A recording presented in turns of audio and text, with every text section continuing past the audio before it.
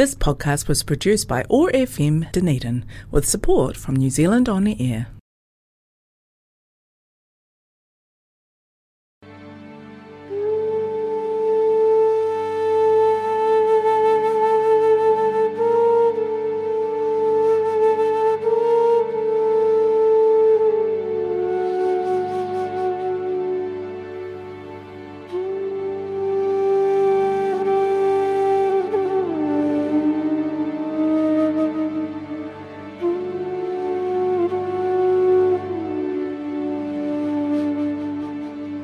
Good morning, and thank you for joining me for the Dunedin Yoga Lady.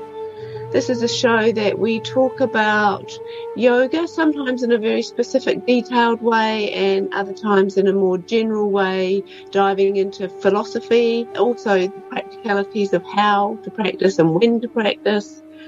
So you are joining Kate Bendall. I've been a yoga teacher for 25 years and a practitioner for 35 years and pretty much live and breathe yoga.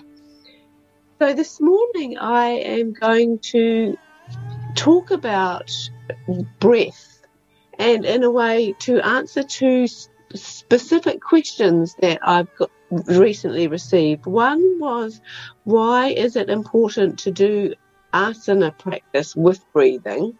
So asana practice is the postures, the things we see, the positions we see people taking up in yoga. So why is it important to do that with the breathing rather than just do the breathing, which is, there is a part of yoga that is just breathing, that's called pranayama, but in the tradition I come from, generally speaking, you're going to do some asana with breath before you sit down to do just pranayama.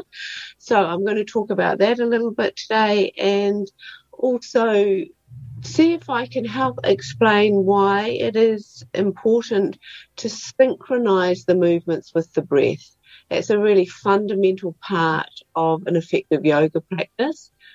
So I want to see if I can explain that in a way that makes sense and might even give some of you who are listening who already practice yoga and may not have come across this idea, give you enough information that you could actually start implementing it yourself. So before we begin this morning, everything I share really around journey yoga has come to me through the lineage of Vinaya Yoga. That's the lineage of Krishnamacharya, and I still have current teachers in that lineage and owe a great deal of respect to the information. It's traditional yoga. So I'm just going to do a very, very brief little chant just to honour the teachers of this lineage and recognise really this isn't my information. I haven't made this up. I'm not some clever clog that has bought some new system of yoga. I'm simply passing on what I have been taught.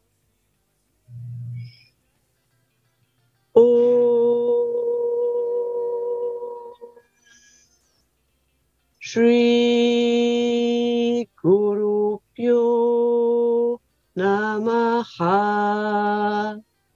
Harihi Om.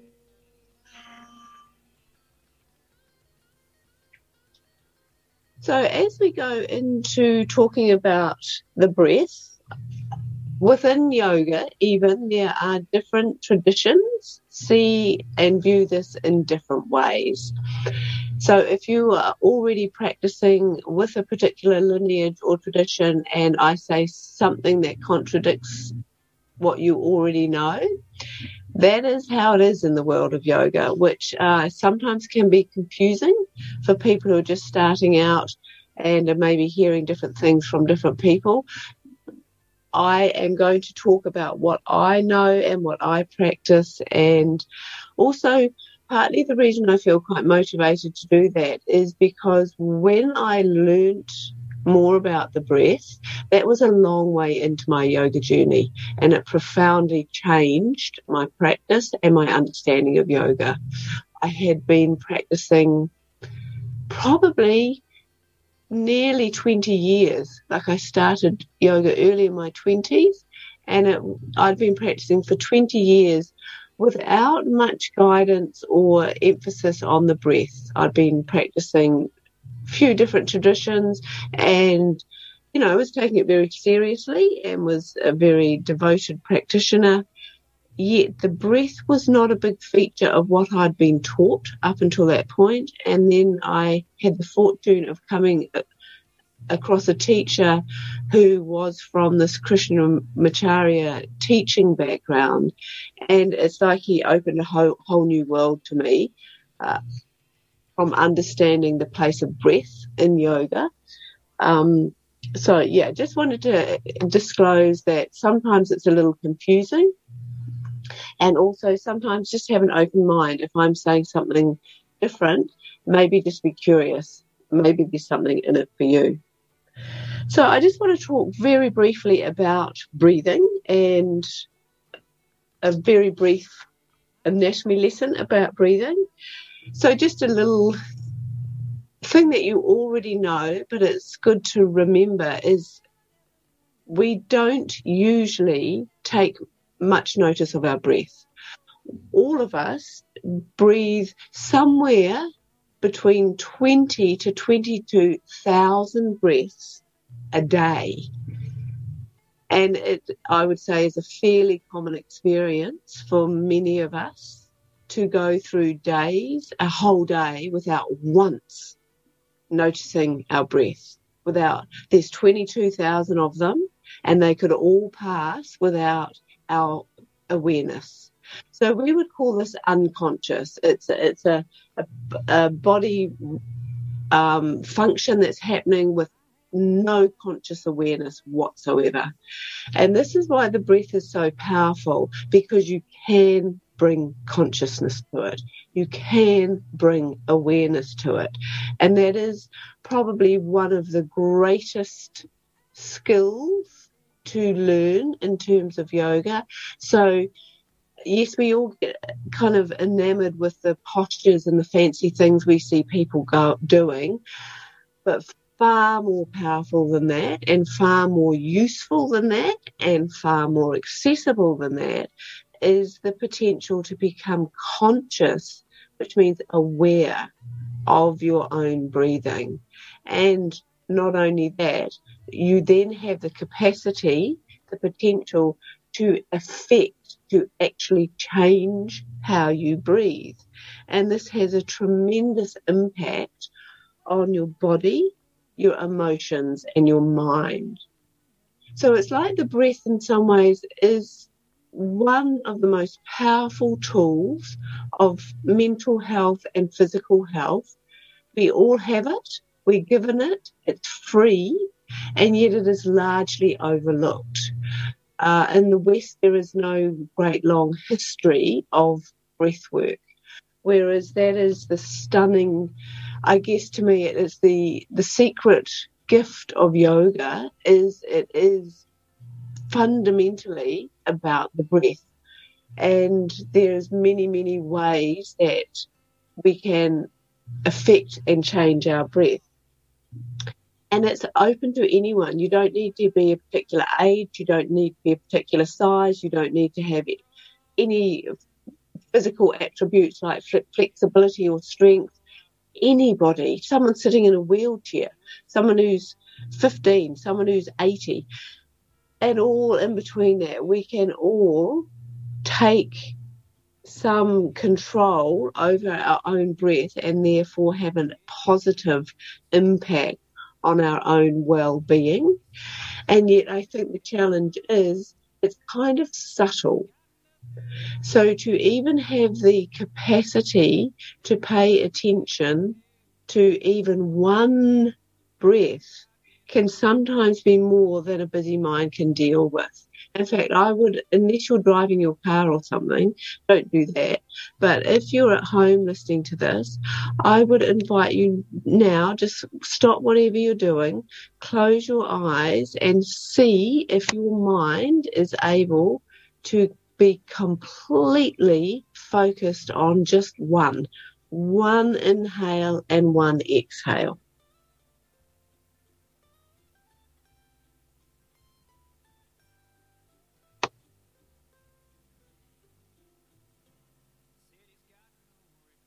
So some of you may have found that that was relatively easy. Others might have found, actually my mind scooted off, or there was something in me that didn't want to do that, because it does ask of you this willingness to introvert. And we spend most of our life with our senses going outward. And, technology has made that an even sort of more regular thing. We're on smartphones most of the time. We are looking at things we're not used to, just turning our senses inward. And this isn't just about modern times. I mean, the Yoga Sutras were written thousands of years ago, and the human mind, the human system already existed like that. There's a tendency, the nature of the senses is to pull our mind outward. So breath work is the opposite. It's asking you to do a complete turnaround and start noticing what's happening within. And for some people, that's going to be far easier than others. So, and how we breathe, just really briefly, because it does help to know how we breathe, because often when people come to yoga or breath work, it can be challenging. A lot of people have a breath pattern that they can tell is not optimal. So often when I'm teaching, people will come up to me after class and say, oh, look, I can't breathe well, like my inhale's not very good, or I've always struggled with shortness of breath, or it's a really common thing. And one of the things I think is some of us it's not in general chat about actually how does our breathing work. And often people feel like they have to suck air in, which is not how it works. So as best I can, I'm going to give you a very brief explanation of breathing. So we all know mainly it's about lungs, right? And the lungs are housed in your rib cage. And then there's that muscle a lot of people have heard of as well, called the diaphragm, which is a sheet muscle, so it's kind of thin. I kind of think of it as like a parachute, and it sits, sort of nestles under your rib cage, and it goes right from the front of the body right across the back. So it actually completely divides your torso in two. So there's two self-contained cavities there. And when you breathe in, what you are doing is there's two major actions happening in the muscles. All the rib cage has so many muscles all around it. So you're using those intercostal muscles, you're activating them to expand the rib cage. And the rib cage is amazing. It can expand in all directions, and it has amazing capacity to really open and expand. And as that's happening, that diaphragm muscle is moving down, it's contracting. And so it's sort of creating this vacuum is what happens. It creates a vacuum in the lungs. And so what that means is when the pressure now becomes lower in the lungs because the volume's increased, what the air pressure does, it moves to the point where there's lower air pressure. So the air actually just comes in. You don't have to suck it in. So you do the work with your muscles, and inhale, the breath just comes in. There's really no sucking required. The effort is in expanding and closing, expanding the rib cage and moving that diaphragm muscle down. And the other slightly interesting thing that happens is when that diaphragm muscle moves down, what it does do is it makes your abdomen bulge out slightly because it's moved down, it's pressed down into that abdominal cavity. So sort of below the belly button if you allow it, it will kind of round out and get a bit plump and round by the end of a good inhale. So often there's conflicting advice in the fitness industry, in yoga itself, about where do I inhale. And sometimes people are told to breathe into their belly. And this is what I have been taught for quite some time.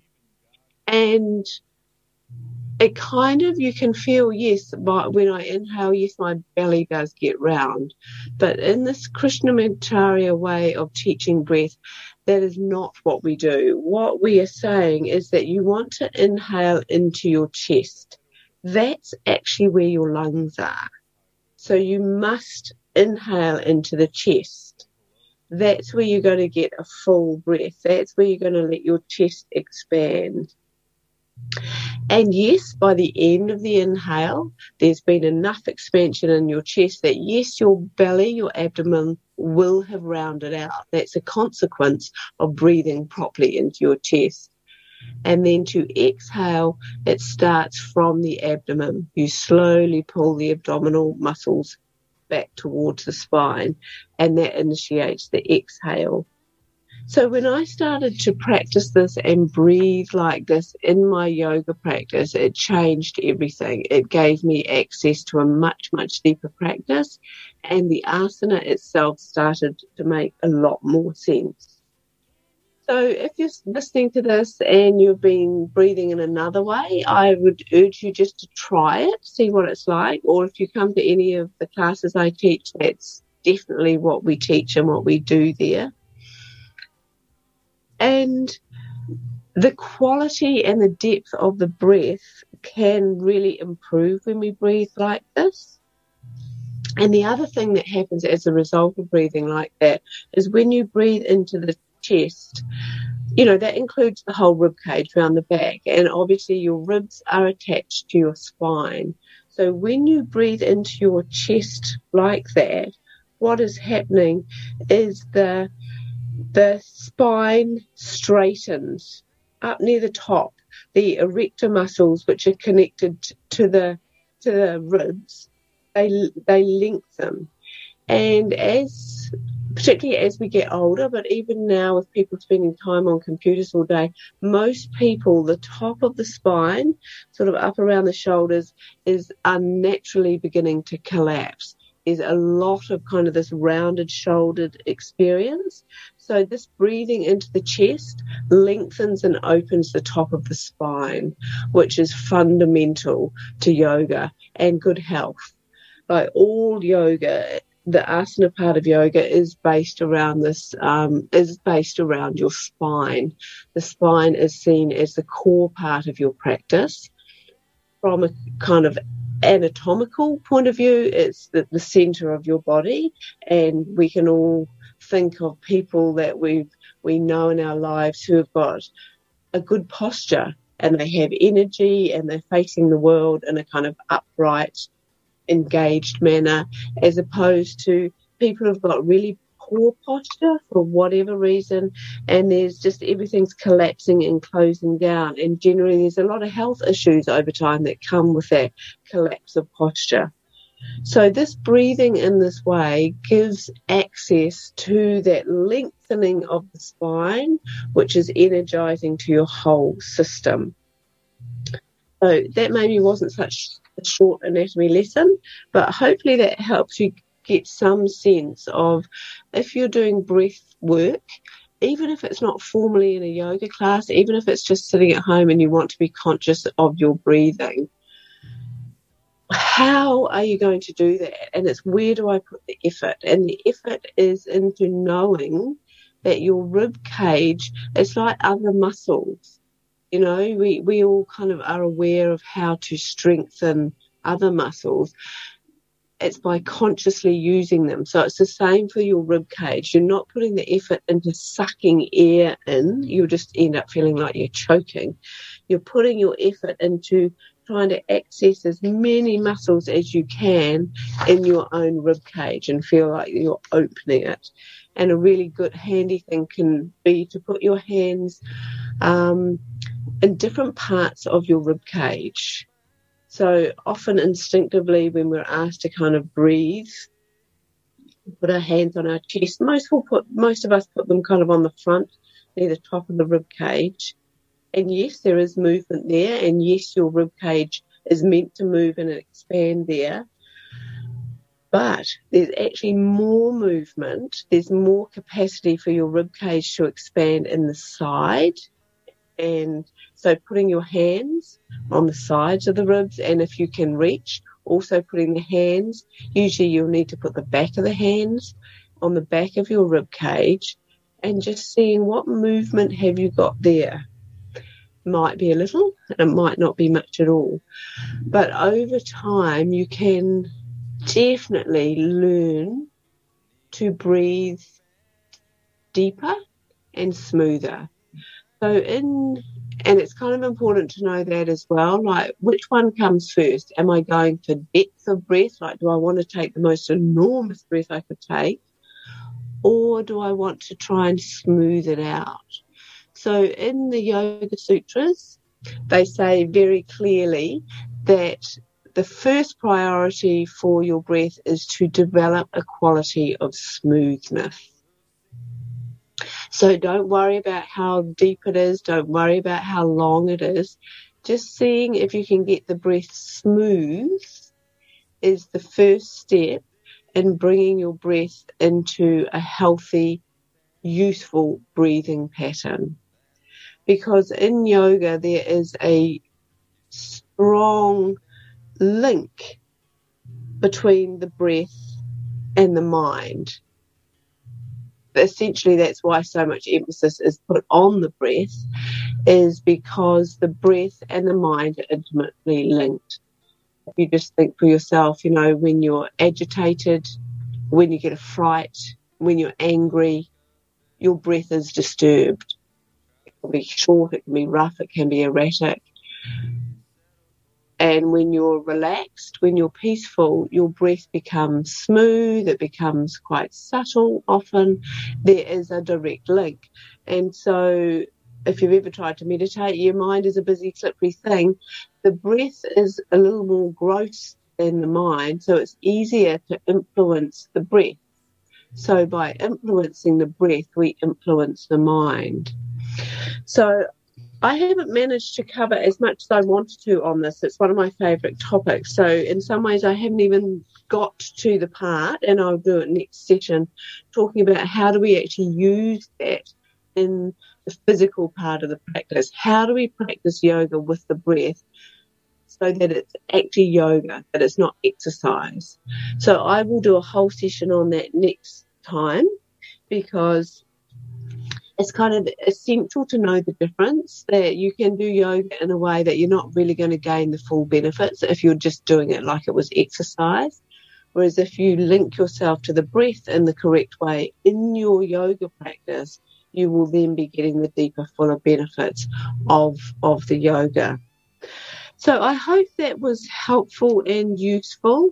And I also wanted just to mention that the use of the breath is what dominates the practice, and that's why I'm super excited. We are starting a class up next week on Mondays for people over 65, and for you to really understand that it's the breath is the most important part. So it doesn't matter if the body isn't as capable as it used to be. So the details of that class are, it's at New Yoga. So they have a website. I just work there. The website is NU Yoga. And if you go to that website, it's got the details of that class, and it's starting next week, but you don't have to necessarily turn up next week. It's not a sign up on the first day. It's going to be an ongoing class for people over 65. And that's really where breathwork in particular is such an effective tool, and you can gain so much peace of mind, energizing, and we can move into meditation and things as well with breath work.